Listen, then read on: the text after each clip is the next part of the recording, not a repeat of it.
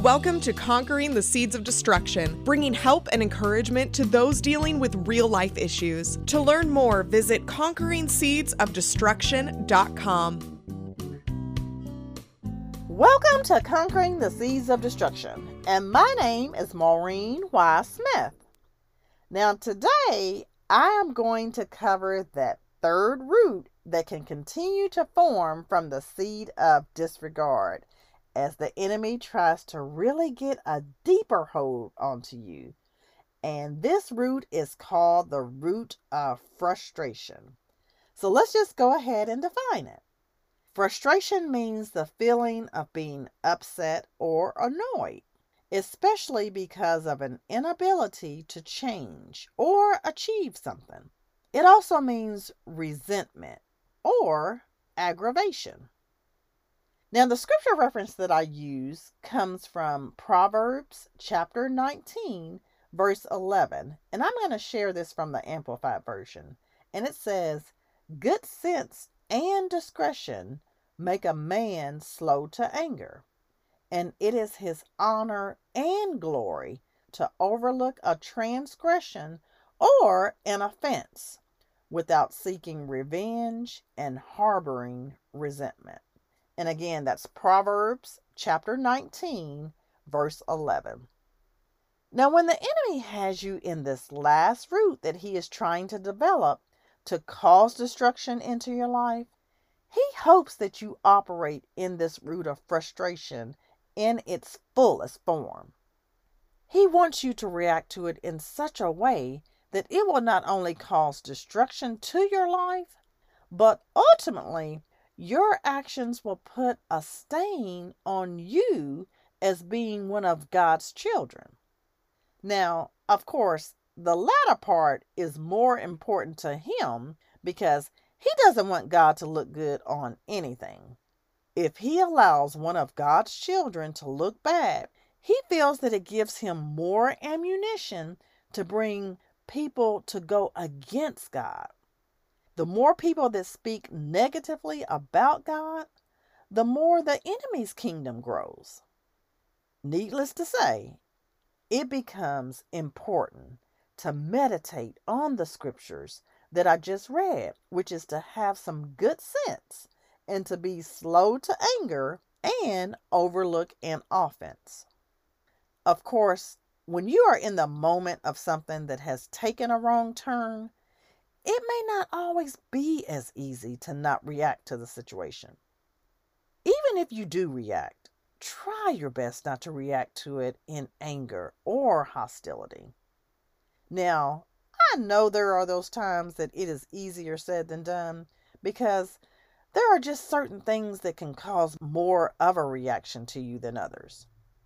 It becomes so important to make sure that you are staying girded up, though, in prayer, so that you are conscious of operating in the Spirit and not fulfilling the desires of the flesh.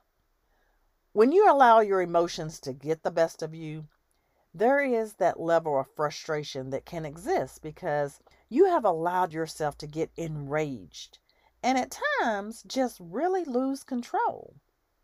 When that level of instability takes place, you find yourself not operating in a logical fashion anymore. Your demeanor becomes questionable, and some people may even wonder if you are the right person to even do a specific job. Before you get to that level, you must find a way to take a step back and to reevaluate the situation. Operating in your emotions, especially if they are fragile, will not produce a good outcome, and you don't want a negative image to be expressed about you. Removing your feelings and emotions from the situation allows you to look at things objectively instead of subjectively, and therefore things can be thought through and handled a whole lot better.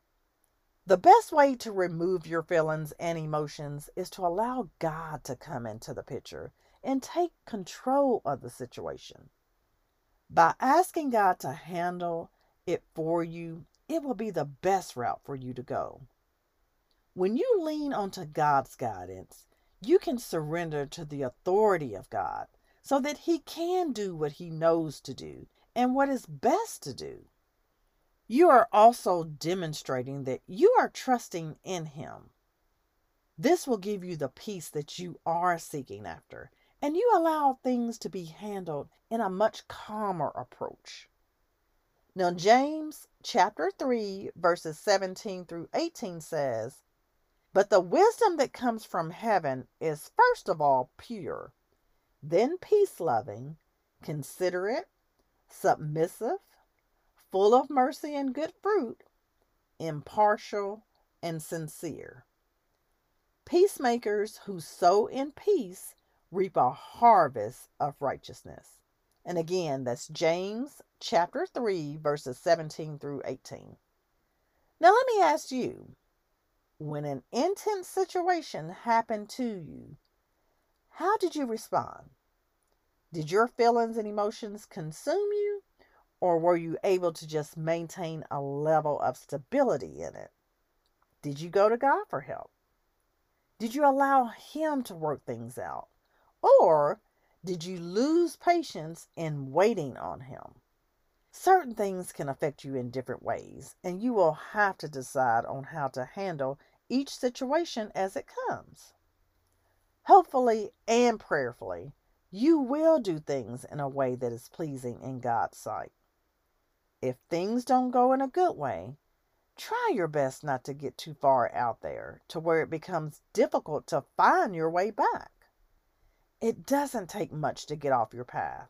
So please continue to keep checking in with God so that you can make sure that you are doing what you are supposed to be doing. So now let's go ahead and look at our example again with Jonah. So I'm going to be sharing with you Jonah chapter 3 verses 1 through 10.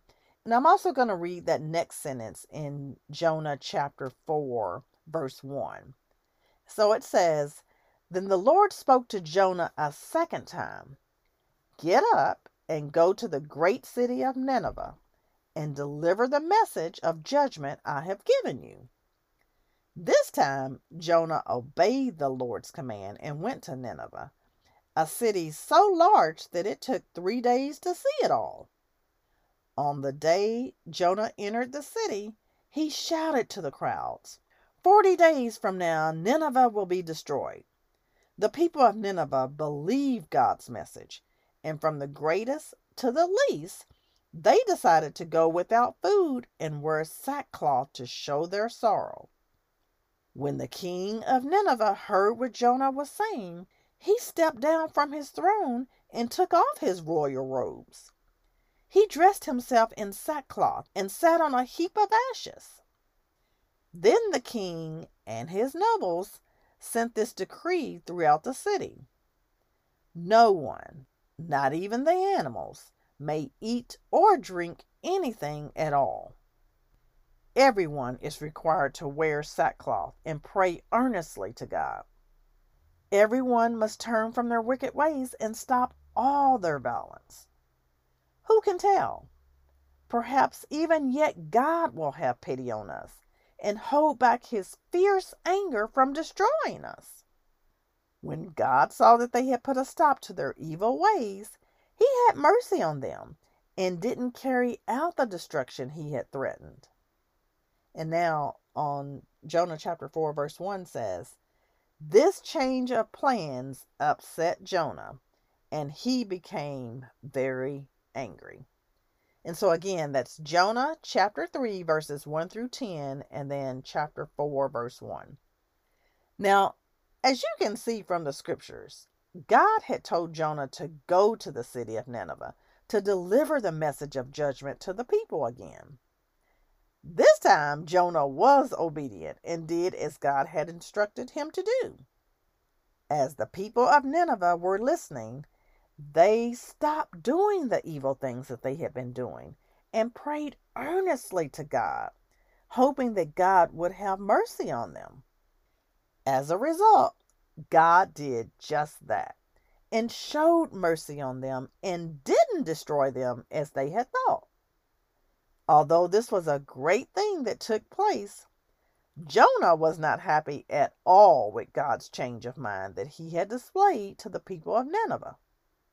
Jonah wanted the people to be destroyed and suffer for all the wrong that they had done. God had done the opposite, and it left Jonah feeling upset. The revenge and the retaliation that Jonah had hoped for didn't happen, and it left the root of frustration to continue to develop into him. When someone has done a wrong against you, you must find a way to let go of it and heal from it. God doesn't want you to remain in this type of mindset. Now, when the enemy keeps those feelings front and center with you, it causes you to dwell on them. When that happens, it causes you to spiral downward, causing a negative outcome versus finding a way to look for opportunities to heal and to progress from it. Please don't allow the enemy to keep allowing those feelings of hurt and pain to keep coming up so that it keeps you stuck there in that particular time period. If you don't work through it, you can find yourself reliving in the root of frustration for a long period of time. The actual event could have happened 3 years ago, but you keep replaying the same situation over and over again and allowing that frustration to keep deepening inside of you. You must give yourself the permission to let go of it completely. You must allow yourself to be free from the situation and find ways to process it differently. Yes, it happened, and it may have hurt you deeply. Yes, you feel that you didn't get the justice that you felt was needed. Yes, they are living their life as if nothing had happened, and they didn't display any type of remorse for what they did to you. All these feelings that you have are valid. However, this cannot be the story that you keep holding on to because it doesn't allow you to move past it. You must find a way to heal from it, even if you just accept it for what it is and how it happened. Always know that God knows, and He will take care of the situation in His own way and in His own timing. You may not even see the consequences from it, but it doesn't mean that there won't be any consequences being done from it. Now, granted, you shouldn't wish evil to come upon anyone because we all sin and come short of the glory of God. The same grace that God gives you when you are not doing everything that He would want you to do, it's the same grace that He gives to someone else when they don't do everything that He wants them to do. When you look at things in that type of lens, you find yourself operating with the heart of God instead of with the selfishness of man. God wants you to act more like Him and less of yourself. Even when things don't go in the direction that you want them to go in, you must find a way to not allow the root of frustration to consume you to where it causes you to do things foolishly. Proverbs chapter 14 verse 29 says, "People with great understanding control their anger. A hot temper shows great foolishness." And again, that's Proverbs chapter 14 verse 29. Now, as you allow the Holy Spirit to speak to you, He guides you into making a conscious choice to handle things responsibly. As you start to see that progress happening in your life, you are able to continue to just make stepping stones so that you can improve with God, and you also allow yourself to let go of listening to the enemy. Keep improving and keep seeking God and keep praising God, and know that He has not given up on you.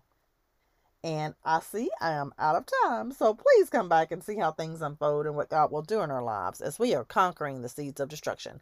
Take care and stay safe, everyone. Bye-bye.